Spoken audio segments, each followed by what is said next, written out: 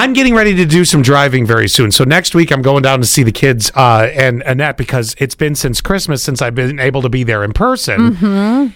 And I don't know if you've heard me mention this or not, but I despise I-81. Yes. And that is You've said it a time or 20. It's a hellstorm of a road. It really is. If it's not closed, nobody can figure out the speed and be consistent. And then you get into Virginia and all the 18-wheelers and it's 70 miles an hour in Virginia. Virginia might be for lovers, but not for drivers. God, you're not kidding. And I'm like, it's 70 miles an hour. I want to go. Right. So, but the 18-wheelers, they can't get over in the right lane there. And it's a little hilly. So you're like, here we go. But then we start going up the hill and the truck slows down. And then they ride next to each other. I already have anxiety for this drive because it's going to be, and it's the only route that I can take, really. New Yorkers, am I right? You're like, let me tell you how to drive. Oh my gosh. And it doesn't matter. Sometimes I'll get that real aggressive streak in me and I'll be right on that truck's rear end. And then it's like 10 miles. I'm like, oh, but come on. That's why they don't speed up. And then they have that sticker that says, if you can't see our mirrors, we can't see you. Oh, yeah. And you're like, well, of course I can't see your mirrors because I'm so far up your butt because you won't go fast enough. Actually, in your trailer right now, but you don't know that. But then the other thing that happens, and I want to know, anybody else feel this one? I have a term for it now.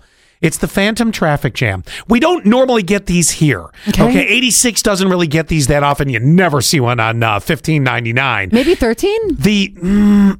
Maybe, but but anyway, the phantom traffic jam, it's when all of a sudden there's a traffic jam and you're expecting to see the flaming hulk of a car on the side of a road. Yes. There's nothing. Oh my God. This happens every time I take a road trip. I went to Boston and why? Why are we here for 8 hours? I need justification. I need a payoff. I need a burning husk of a car or a body covered in a sheet or just, police, or I want to see something wrecked in a ditch. Not that I'm wishing ill will on people. This sounds really mean.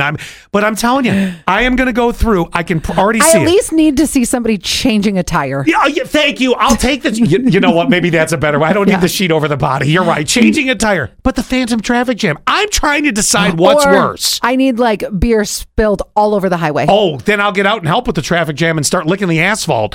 So my question is this. Suck it up with the straw. Yeah. What is worse? Is it the 18-wheelers that won't get over or the people driving slow? I'm really stuck on this one. Like, is it the people in the fast lane driving slow or is it the phantom traffic jam? And again, 81's going to have all of this. And then I log on to Waze. I'm like, somebody on Waze, tell me what's going on. What is happening? We don't know. We can't see it, but it says it's 2 miles up. Does anybody have the answer? No, it's the phantom traffic jam.